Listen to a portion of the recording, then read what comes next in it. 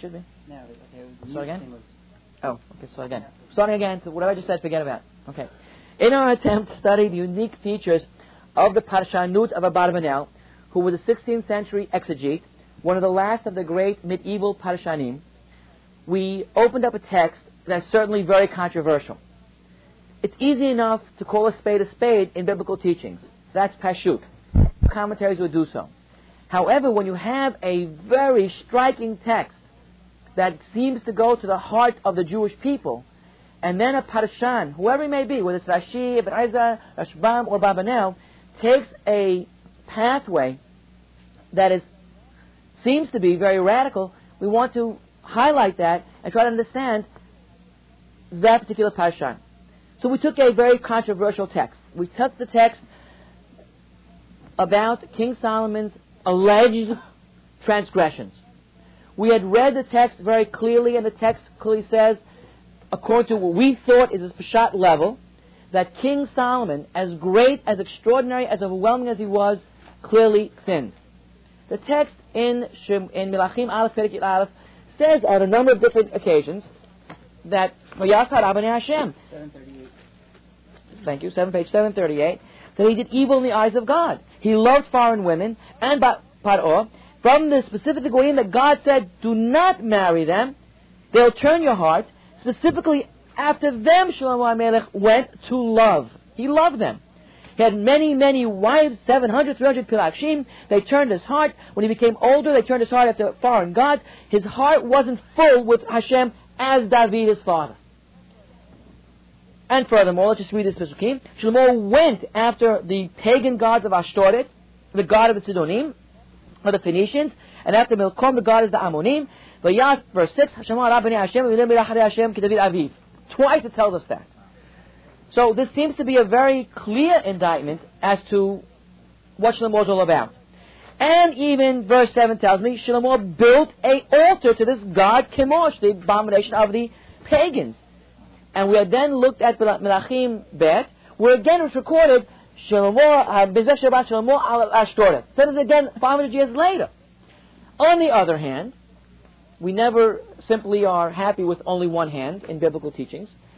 We did make an attempt to understand Shlomo HaMelech as not having sinned, without even looking at any secondary sources. And really, we looked at the pasuk. His heart wasn't as full as David, but he was a good guy. He wasn't as perfect as David, but he was okay. Now, we had a problem trying to fit in all these other Pesukim. You have 10 Pesukim that seem to indict Shlomo. And we tried other interpretive Parshanut possibilities. But however we came up at the end of the day, most of us felt that the Pshuto Shel Mikra, the text as it is over here, seems to be saying something negative about Shlomo HaMelech. We didn't intentionally go to the classical Mefarshim, Rashi, Radak, because that's skipping 1,000, 2,000 years. We went to the first level of Parshanut after the Pshuto Shel Mikra of the text, as we understood it, to check out our abilities at reading a text. Maybe we were really wrong. Now, we then therefore took the first level. Who's the first level? The Talmud. You have the biblical text is in front of us. It was authored over here in the 8th or 7th or 6th centuries, clearly enough. Melachim Aleph Perek Yud. Melachim Aleph Perek Yud. Written probably by Yirmiyahu, perhaps. Some say Yirmiyahu put together Melachim, which means the 7th century. Fine. 500 years later, 600 years later, the Talmud comments on this verse. And we had seen over here that the Talmud, to our surprise, took us off in a completely different direction, which upset us, which seems to be completely opposed to the Peshat, in quotes, that we came up with. Peshat means what's in the text. Darash means what I'm going to fancifully create and then relate to the text. We'll come back to that point. Some of us were upset at this turn of events, that the Gemara went directly against the Peshat. Or perhaps the Gemara is the Pshat. How could we be so off? How do we read the text so differently? Is a question that we all had to meditate over and ponder this past week. Were we really off? Or is the Gemara really on and saying it's the Pshat, or is it the Didash?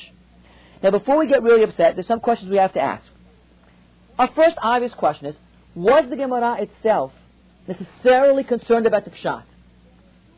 In other words, do we know of any other examples where the Gemara itself engages in what we call Dirash, Agadita? Yeah, of course, there are tens, 20s, thousands of places where a Gemara text will do what we call Dirash. And what the Gemara calls Dirash. What's an example of that? Pasuk says in Devarim, V'yated yiyelecha al azenecha. Aish. V'yated yiyelecha al azenecha. What does that mean? When you go out into warfare, Torah has a very specific set of rules about how Jews conduct themselves in warfare. Very clear. It's not that you can do anything that you want to do. There's Torah law about warfare. For example, I see a beautiful woman. I can't touch her. Called Isha Fato'ah. Can't touch her. Whatever, but can't touch her. In most societies in the world, history of warfare says, women you see, you could touch, you could rape, do whatever you want. What is she? She's the enemy. We don't do those things in war. Even more so, Torah says, you see a fruit-bearing tree, you can't cut it down. That tree's not your enemy. Don't touch the tree. Don't touch the tree. Furthermore, Torah says, have a kind of spade, al azanecha, like a peg, on your utensil of war, lachpor bo, to dig out the ground, ve'asita se'atecha, and do your nature's calling, outside the machaneh. Why? Because Hashem is in your military camp, and you have to have respect for Hashem. You can't do your nature's calling anytime, any place you want. Go out of the machaneh, dig a hole, do it, and then come back to the machaneh. Same way you can't say a beracha in a bathroom. Right? Bathroom's not the place to say a beracha. You can't say a beracha in a bathroom. It's not appropriate. So now, bathrooms? Yeah, today's bathrooms too. Did you really? Today's bathrooms? That's a different question. Bathroom. Today. He's a bathroom person. Yeah, I mean. There is some issues because the se'ah, because the so'ah, because that which is there leaves the premises, but there still may be odors. So there are questions, but Chama Bar Yosef concludes at the end, do not say beracha there. He allows you to do it to Ayadayim in Ambatya, in a room which is an anti-bathroom, the room, but not a beracha there either. The interesting question is why. He doesn't really say in Yaakov Yosef why that is the case. We have to go to Yabi Omer, where he does talk about these issues as to why in a room which is only a sink, closed off from the actual urinals, why not beracha there? But that was a pretty extraordinary tangent. Are you aware of all that? He just took us on that left field. Paul O'Neill, this action over here. Okay, back to this. So what does the Gemara say in that pasuk? Yated yal azanecha. Take a yated, a finger, and put in your, not azanecha, but rather, what's another word that sounds like azanecha? Oznek. What does oznecha mean? Ear. And don't listen to Lashon Hara. What's the pshat of that pasuk? Hashem wants me to take a spade and dig a hole, or does he want me to put my finger in my ear? What's the pshat of that pasuk? Spade. Torah in that context says, take a spade, or a peg is a better word, a peg, dig a hole, do your thing, come back. And then the concept of using your finger not just to Lashon Hara, when people start talking about it, is a dirash. The rabbis knew it was dirash, nobody was fooled it was a dirash, not pshat, everybody agrees. The Ben Avraham ben Harambam, one of the great thinkers of the Jewish tradition, in fact says that 4 out of 5 midrashim that the rabbis speak about are not literally true. They're not literally true. They're ideas, they're concepts, they're emotions, all kinds of things that the rabbis spoke about come into this category called dirash or agadita. Good. So one question that we want to ask of our Gemara, was the Gemara trying to talk about pshat, or did the Gemara at that particular point have a different agenda? Let me give you an example of a different agenda Gemara, which we just recently came across and we'll do it very quickly. It was a fascinating Gemara, if we could find it quickly here. Look, I carried this thing, I didn't drop it and fall like I always do. Okay, it's something that one wants to look at, because the Gemara is a commentary that came 400 years later, or 600 years later. So that's something that we could look at and analyze. Here's an interesting issue. In Eskatabanim Daf Yud, and this is a fascinating issue in the same exact context that we're talking about now, to prove my point, that Gemara does not always talk about Pshat. We have a pasuk from Mishleh, which says, Tzedakah Tromem Goy. Righteousness raises up the Goy. Okay? V'chesed le'umim hatat. The kindness of a Goy is a sin. What does that mean? The kindness of a Goy is a sin? What does that mean? That means anytime a Goy does a kindness, it's a sin. So Rabbi Yochanan Zakkai raised the question. He asked all of his rabbi friends, what does this really mean? The Bible says, Tzedakah Tromem Goy, let's talk about the Jewish people. Good. So Tzedakah raises us up. Righteousness raises us up. Because they go, and he gives a pasuk for that. Chesed le'umim hatat means, Kol tzedakah v'chesed mutar v'chomim osim hetu lahen. Anytime a Goy does any kind of Maaseh Hesed, it's a transgression. Because they're not sincere about it. So we just condemned all the Goyim. Okay, good. So a Goy comes to give you some charity, don't take it. Throw it out. He has an ulterior motive. Shinam osim ela letgadel bo. They only do it to self-aggrandize. They don't really care about you. Their Hesed is garbage. Okay, that's the first opinion about what this pasuk means. And we have a pasuk from Daniel which makes that point as well. And then we raise another question on that, and then we have another opinion about that. Yeshua says, Israel is good. Chesed omim d'chata means that they do. Osim het, they always transgress. They only do chesed because they want to extend their throne. What do you mean? They know that if they're good guys, what's Hashem going to do for them? If they're good, what's Hashem going to do? He'll extend their throne.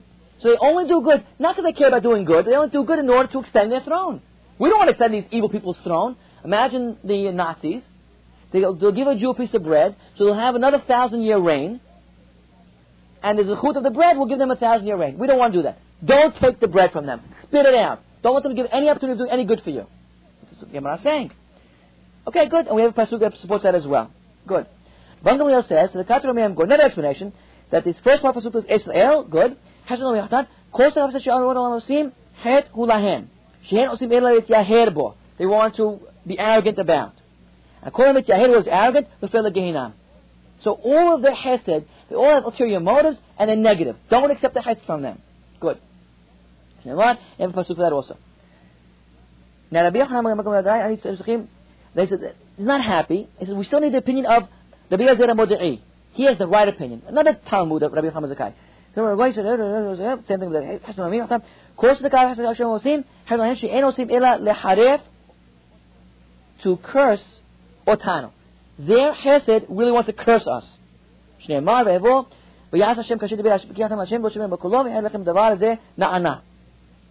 Okay, so that's to curse us. Last opinion. Rabbi Yochanan says, he says the following. So the Kav Tromem Goy ve'chesed. He put the Kav after the word chesed.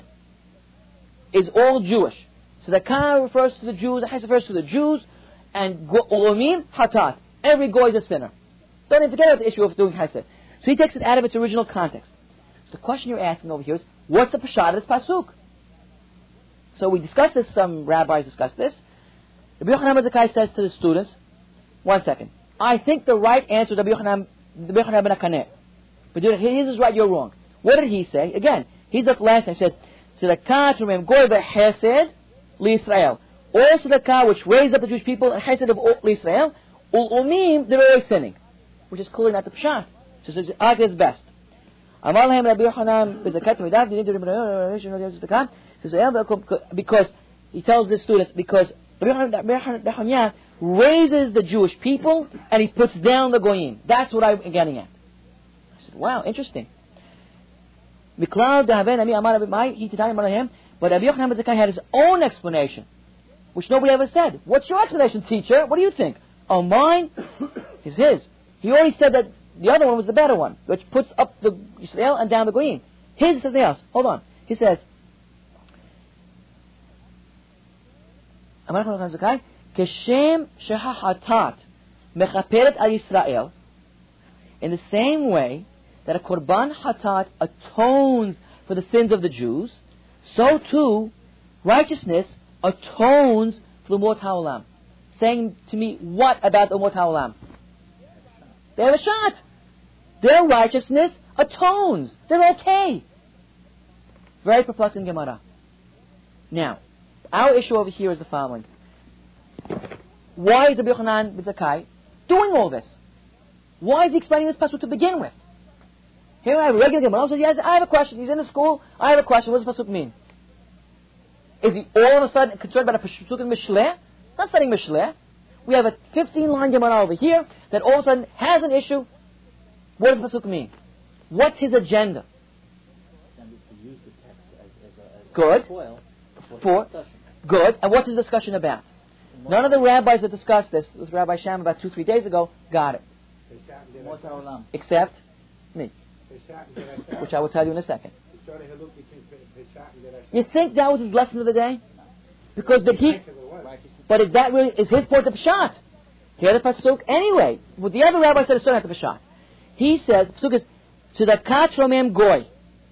Tzedakah raises up a goy. Let's call it a Jew. That could be goy, could be a Jew. It means a nation. Fine. V'hesed le'omim hatat.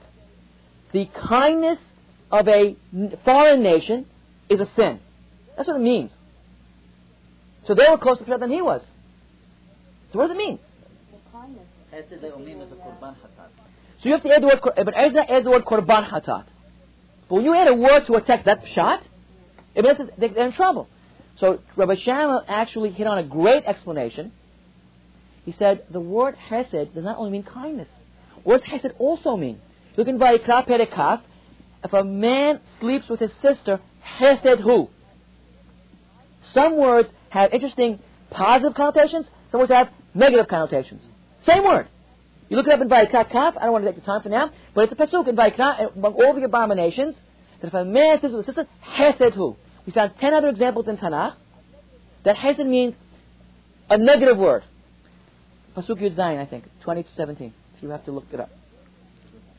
So therefore the pasuk means that tzedakah raises up a goy, but the abominations of the umot, they sleep together, which in fact they do. Incest is a very common part of pagan culture, is a sin. That probably is the pshat. Okay, good, interesting. But Rabbi Yochanan ben Zakkai wasn't interested in that. What's his angle? Why is he exonerating and praising the umot ha'olam? That's what they're going to read it. No. No. You should know this. Yes. Good. Rabbi Yochanan ben Zakkai is arguing now thank you, his colleagues, and what's he really saying? You know the history, that in 70 after the Common Era, Rome is besieging Jerusalem, right? Rabbi Yochanan ben Zakkai says, give in, let the temple fall, let everything happen. We have to survive. They can destroy us, they'll kill every single Jew. Let's give in, whatever happens to the city, and we'll survive. The rabbis will survive. The people will survive. The buildings will be crumbled, the people will survive. What's more important? What do the Kanaim say, the political and religious zealots? No! We're going to fight, we're going to kill them, we'll win. When are you going to win? You're getting smashed. Don't worry about it. Yudah Maccabi, 200 years earlier, fought against the Greeks, and who won? Yudah Maccabi. He won. Didn't he win? So we'll win also. You don't get it because they say, no, we're going to get smashed, we'll be destroyed, we're devastated. They say no. So what happened? What does the Gemara tell us? His students smuggled him out in a coffin. They said he died, they can't be buried in Yerushalayim, and he's out. Then he makes a deal with Aspasianos. He says, look, do what you want, your son. Give me, what's the famous phrase? Yavne Rachameha. Give me Yavne, the city of Yavne on the coast, and its rabbis. And that's all I want. He says, yes, okay, no problem. Small little village on Yavne, and its rabbi. Take it. And you give me the city? You have the city. That's the power of the Jews. So Rabbi Yochanan ben Zakkai now has a vested political interest in seeing Goyim positively, not negatively. So his explanation over here is, if they do a hesed for you, it atones for their sins. I guess the rabbis did indulge in politics.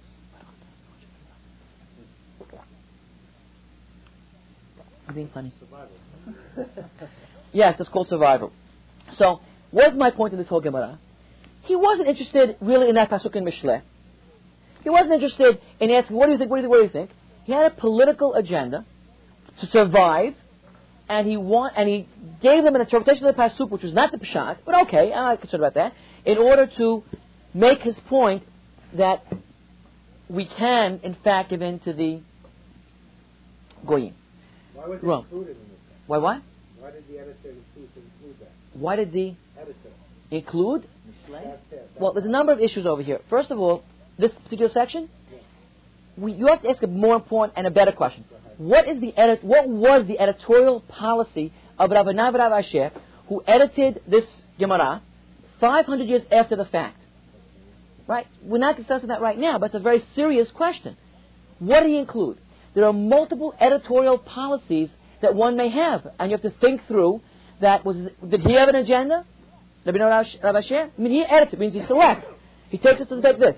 Now, he may or may not have had. His agenda may have been, I'm only gathering texts and putting them together. That's my only agenda.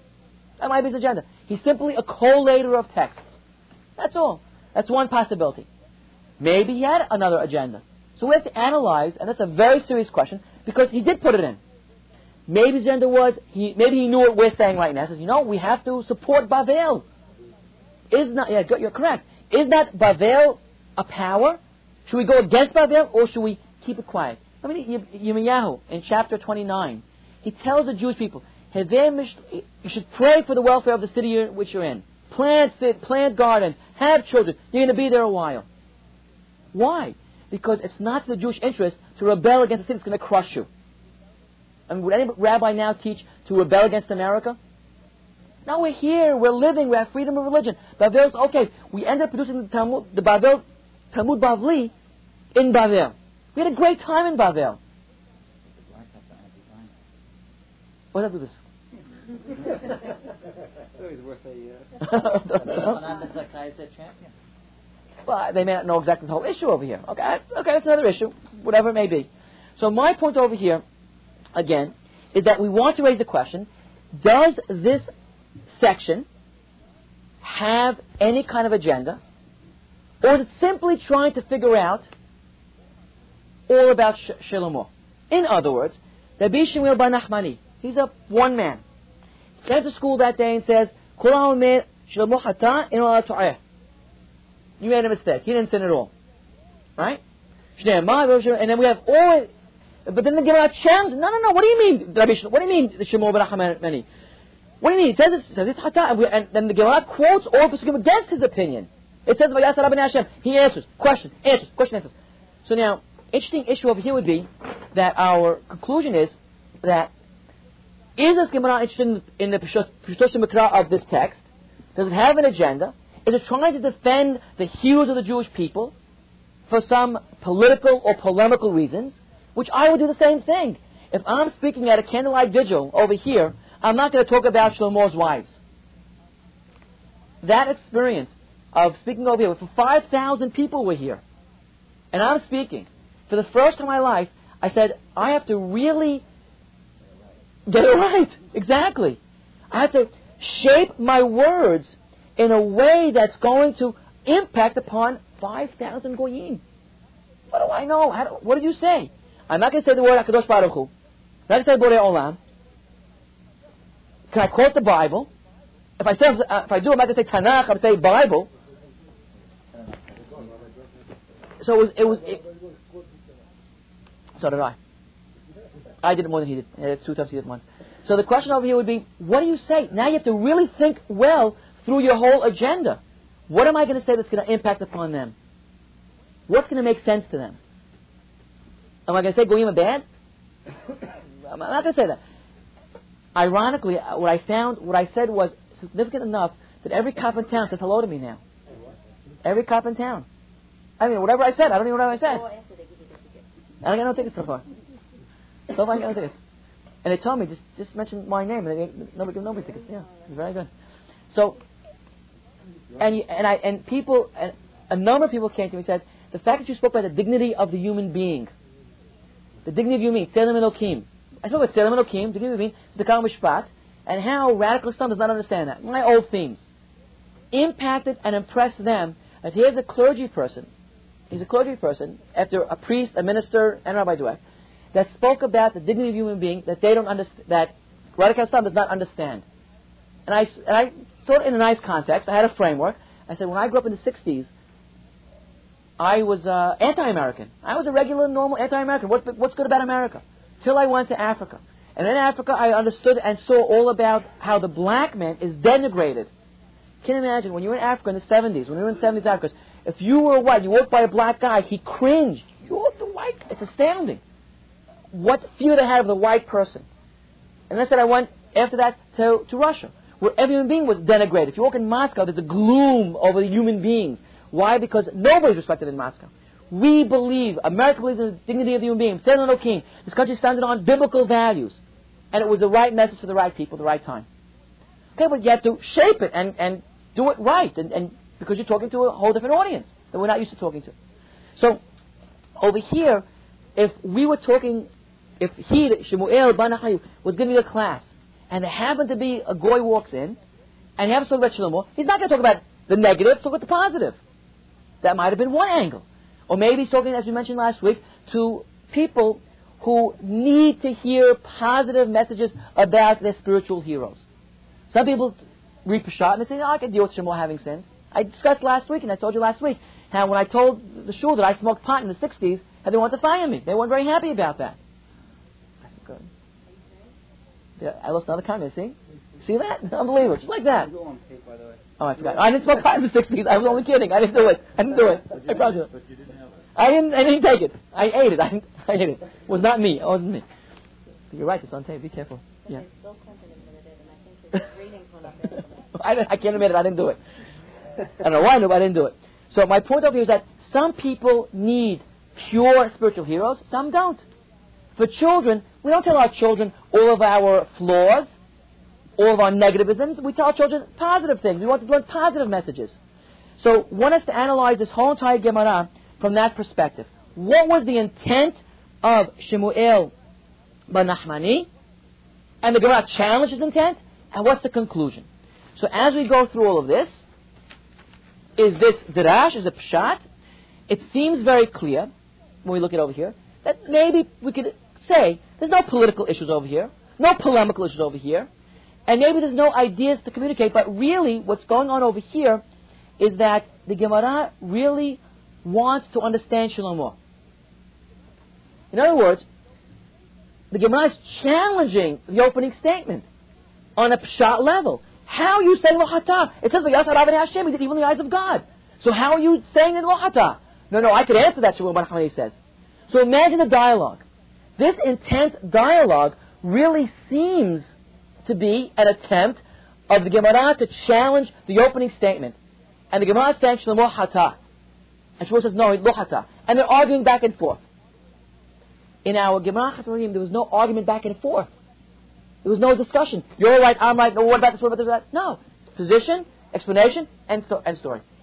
So what I'm concluding over here is the fact that they are arguing back and forth is that the Gemara certainly wants to see Shlomo in one way. It's raising all the piskim that we raised against him. And Shlomo Nachman says, no, I can answer all of that. I can answer all of that. Because Rav David, and it says, Az Yivnei Shlomo Bama. He built an altar. He didn't build. That's that. He wanted to build it, and he didn't build it. So the Gemara says, 1 second, what do you mean? It says, he built it. What says, then he built it. And Yeshua, it says, he built it. You say Yeshua didn't build this great altar either? No. Yeshua built it, and Shlomo HaMelech didn't build it. But it's the same exact word, Az Yivneh. So how do you get that? So what does he say at the end? He says, no.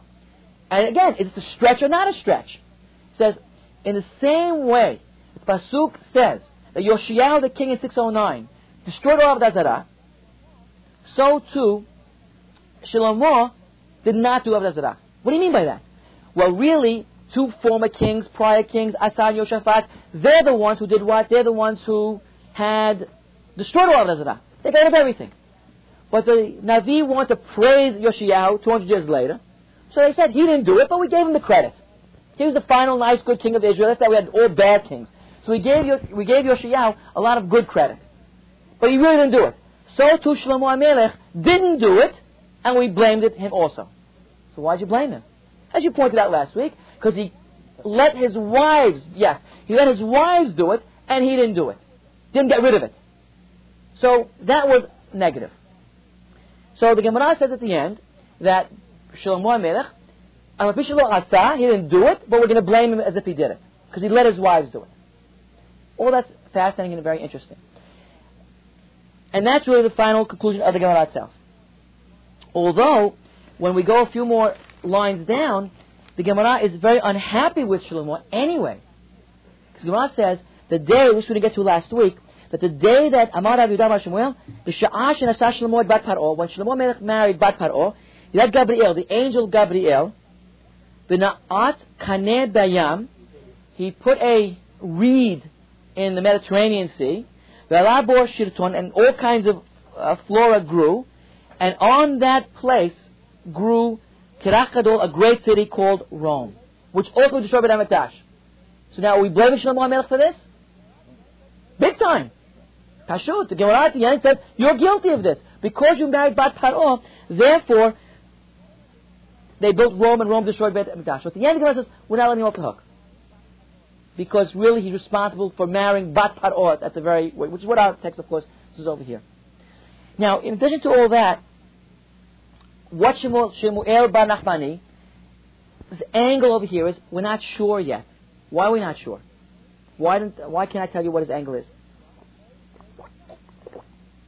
Well, it's maybe Pshat.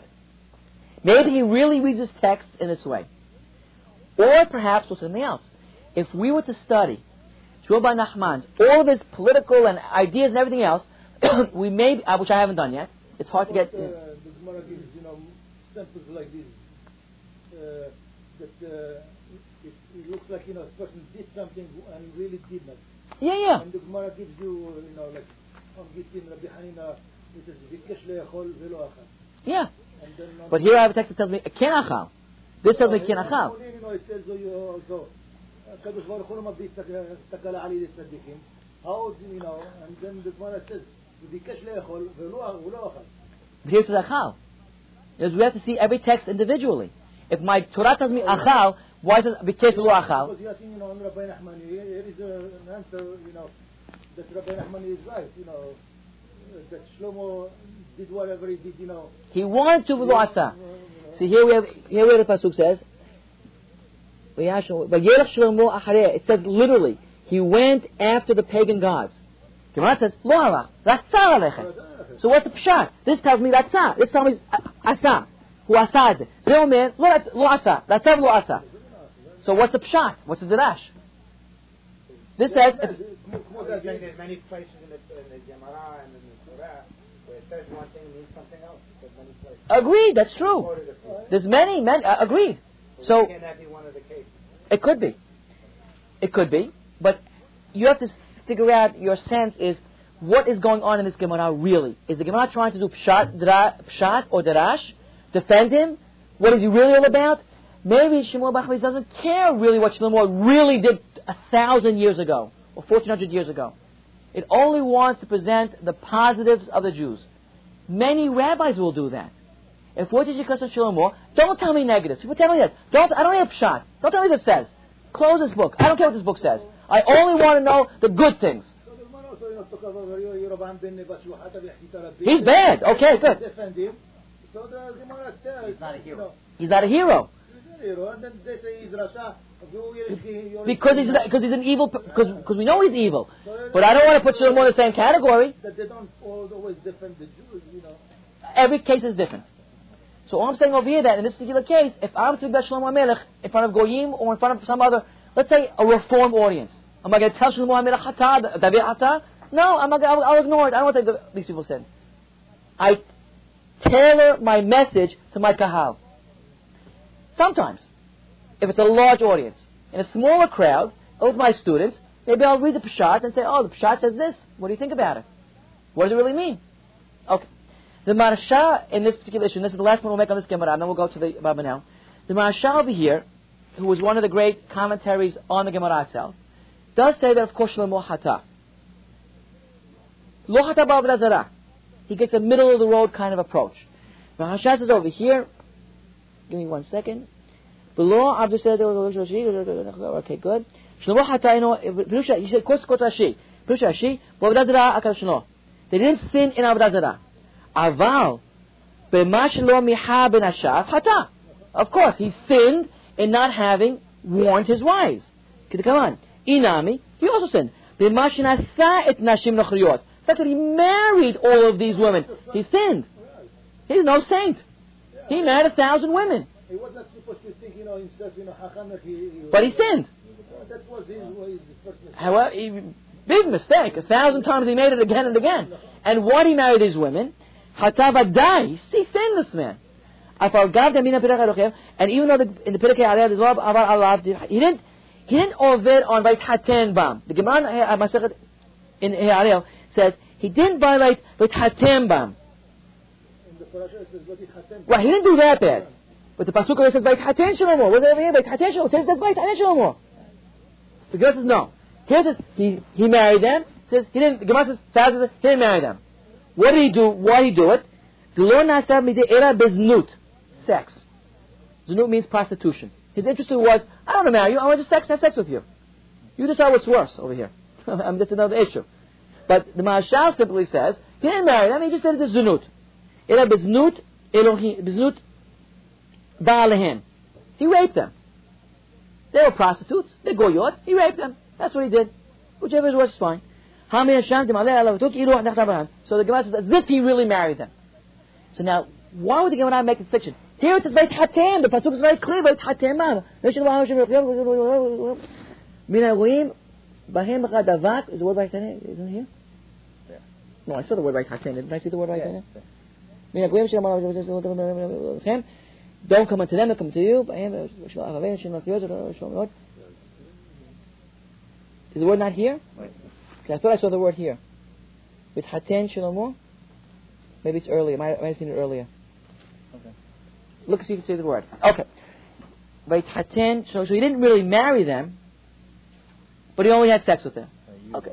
But see if the word appears there. Okay. In either which case, so he did sin. You see it? Yeah. Where? 723. Okay. Okay. 723 or Perek 7. What? Perek Zion you're talking about? But Hatesh Shlomo, he's certainly married. I have that word. No, Lakach means he married anyway. There is a... Okay, which chapter? Lakach? Yeah, right. Okay, 723. We're looking at what pasuk?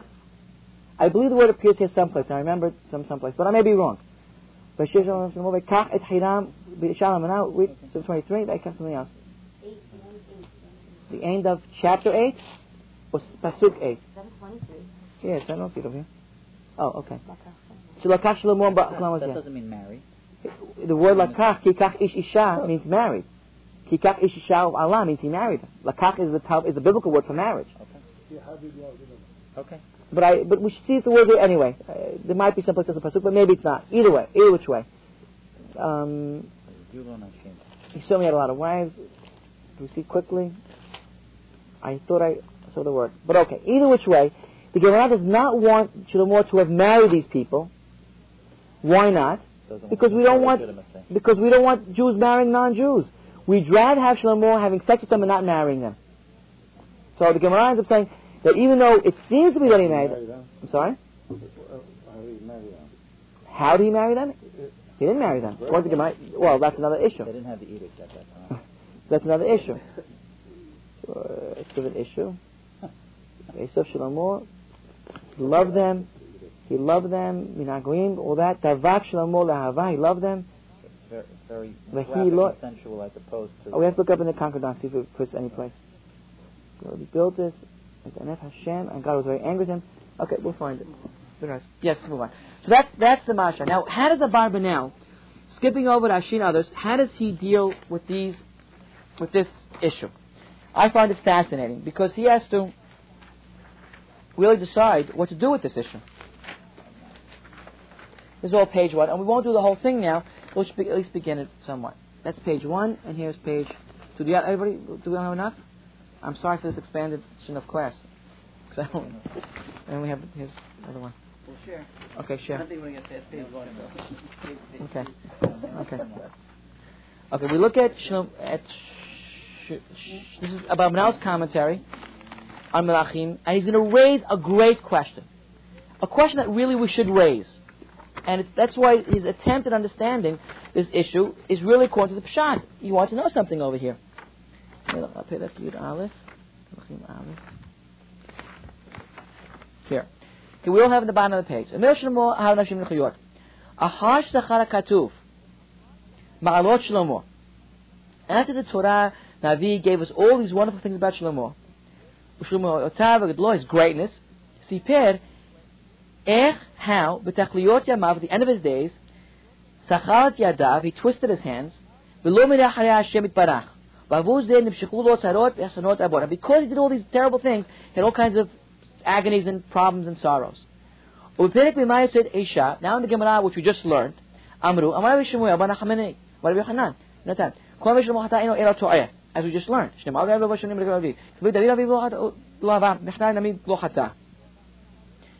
So he quotes the Gemara first. He reads the Pshat. He thinks that Shlomo sinned, but he then reads the Pshat of the text, and then he reads the Gemara. Then there is the question that Shlomo built an altar to Chemosh. He did evil in the eyes of God, it says, right? So we're going to the whole issue again. He should have rebuked his wife, as if he sinned, right? All this is the straight Gemara. And after the text of the Torah of the Navi itself says, we also prove that now he wants to ask something else. What made our rabbis deny Pishtei HaKetuvim, the Pshat of the Ketuvim? In other words, for Rabbi Benel, it's very clear that the text is Pshat, means he sinned, right? Our rabbis equally clearly denied it. Or at least Shemuel bar Nachman. His question is, why?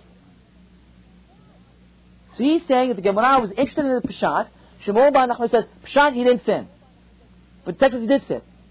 So, Rabbi says, we know that he sinned. It says the black word that he sinned. Why did our rabbis deny the fact that he sinned? Right? So this is an interesting commentary so far. Right? We should know, mi hevi, what brought Hachamei le'achish. Achish means to deny, Pishtei HaKetuvim. V'lomar, to say, shemi sheya'aminam kipshutam, in Torah. And bring the rabbi to say that whoever believes in the Torah's Pshat is mistaken. So he has to analyze this. V'nei ketuv tzavach, and look, the Torah, the Navi itself, tzavach, screams. This is what tzavach means to scream. The Navi screams. So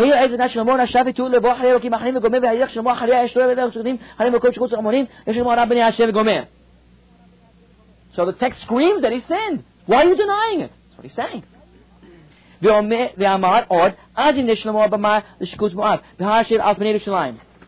Fooled you. Page 2. We have enough for page 2. Pass it all down. I don't know why I enough for page 2. Right? We'll have one for share. Yes. Oh, okay. Is that the right page 2? Let me see if I can make sure the right page. It better be. No, this is the wrong page. Yeah, that is the right one. What do you have?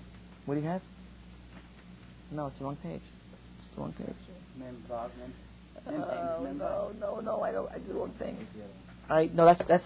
This is Zion. This is Vav. Yeah, so I need this page. So you, where's? I have Vav. You do have Vav? Yes. You have to know each. Oh, I did it really. So some people have. I need Tav Kof Mem Vav. On top of the right hand column. Okay, so Zion is no good. So you just need the Vav. I'm sorry, I'm sorry. So I'll read slowly. Try. So what we just said. So Bama says, but the text screams down, says that he sinned. All that.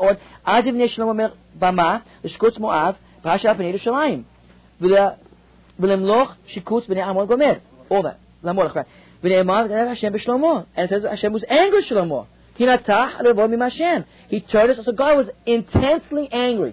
So Abamelech quotes now all the Pesukim, which clearly indicate that he transgressed. The Pesukim ha'elu, morim al het'o. All his Pesukim indicate his sin. If so, I have a question. What's the kasher? Why did the rabbis turn from Pishu to him? For the pshat of these things. And what seems to be in this issue, came to them, take note of Abramel's understanding, from logic. Something's logical is problematic in the text, in the Torah's text. Pshat clearly sinned, but he's bothered by something over there. What's bothering Abramelech? So there's a logical problem, and also the Ketuvim as well. Even the Rav Savara. And if you want to go logically, Ki biyosh Shlomo hacham, Shlomo HaMelech is wise. Ki malach ha'elokim. He's such a brilliant man. Right. איך ייתכן להאמין שנטע לבוא להמת ההבלים והשיקוצים? If he's so brilliant, how could it possibly be that he'll believe that he turned his heart to believe in the nonsense השיקוצים אשר היו מאמינים האומות השכלות ההם, pagan nations? He's too smart for that. So we cannot accept logically that a man of such great intelligence would end up believing in paganism. Good point. So that's why they went. Wait. You only have one point. Wait till you hear the whole story. Let's look at it. Einstein, a man who knew all about physics and mathematics. Imagine if Einstein ended up saying something as absurd as the triangle does not have 180 degrees in it. We learned in 10th grade the triangle has 180 degrees in it. Circle has 360 degrees. We all know that. So we found a work of Einstein, and here he says triangle has 190 degrees. Can't be. Something's wrong. It's the equivalent over here. You have a very smart person making a very stupid decision. Will Bill Gates ever make a stupid business decision? He did? He did already? He could? Not if it's a very simple one. Not if it's one that Mark would not make. If Mark wouldn't make that, then he probably would make it as well. Would you agree with that statement? Cool. That's what I thought. So that's the logic over here. Adam Shuk, because a man who is so brilliant. But he might not have been brilliant in other things. Well, so about Menel's premise. This is like, it's so illogical that he would believe in that stuff. He didn't believe in it. The fact that he worshipped it just made him part of the, he just got caught up in it. He didn't necessarily believe in it. Okay, well, Abramelech, hold on to that. Abramelech's premise over here is that this is foolish. This is a brilliant man. Does not connect. Different pages over here. That's his first point. What you're really hinting at over here, maybe there are other forces at work in a person's psyche, ego, that might make him transgress even when he knows it's silly. Which means the following. I walk by McDonald's. I know it's wrong. It's not healthy. It's 200 calories. It's tons of fat. And I buy when I eat it. Does anybody ever do that? Does you ever see a guy who's this big eating a McDonald's sandwich? It's the worst thing for him. He's going to have a heart attack, the guy. But he does it. So when you know what's right, does not necessarily mean that you always do what's right. Especially if his women are pushing him. So you're right. But we didn't see that yet in Abramelech. הטבע גובר, ודאי שלפעמים. זה מה שהוא אומר. אפשר, צריכים לגמור את הסיפור כאן. לא לגמור את הסיפור עדיין. Right? צריכים לגמור את הסיפור כאן. So the first point Abramelech is making says, logically, why would a brilliant mind accept stupidity? That's not, okay, that's right, that's so far, that might be the answer. Right now, just focusing on, doesn't make sense intellectually yet. We'll see if he answers that, but we don't know that yet. His first opening point is that the rabbis turned from the Peshat of our text because they couldn't logically accept the fact that a man as great as smart as Shlomo would do something nonsensical.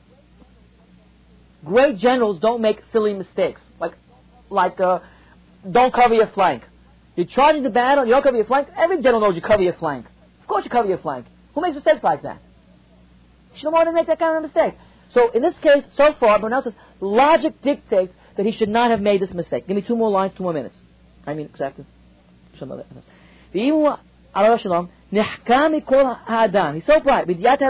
He knew God. He understands what God's all about. And the existence of Hashem,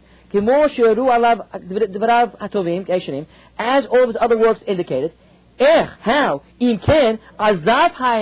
Why would he leave truth and believe in a false, perverted notion? So this is what the rabbis taught.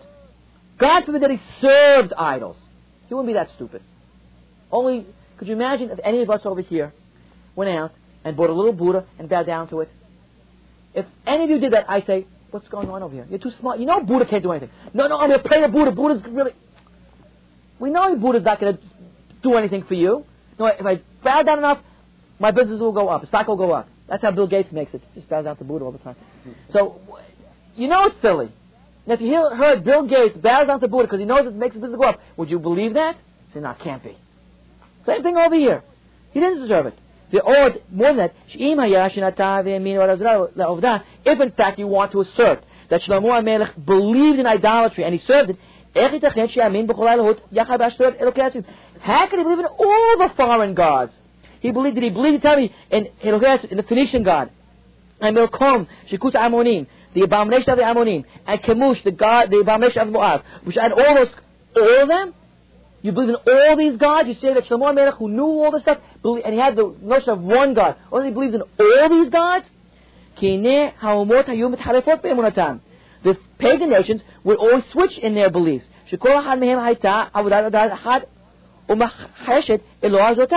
one, if I worship this God, it denies that God. Right? So this pagan nation, which this one, denied that one. So Shlomo HaMelech telling me, believes in this one, they're mutually exclusive. They're contradictory. So he's not going to believe in two contradictory things. He believes in one or the other. It can't be. Good. One more point. Nobody believed in all the pagan gods together. That's opposites. And after we've seen that Shlomo related to all these deities, we have to believe, we should believe, his issue, as what he said before, belief in them, and that he worshipped all of them, and not only one of them. End story. It's not logical to believe that this man believed in this philosophy of life, in paganism. This doesn't make sense. That's the first point. Right? So therefore he says, the rabbis, natu, turned from the pshat of the text. The rabbi said it can't be the case that this man, in other words, logic dictates how I interpret my Pesukim. Pesukim, they tell me X. But logic sometimes say that your X is wrong. Because logic says he could not have done this type of stuff. Logic. Because he's too smart to do paganism. We'll end over here. We'll just finish a few more lines with Babanel and we'll go to our next topic. Thank you.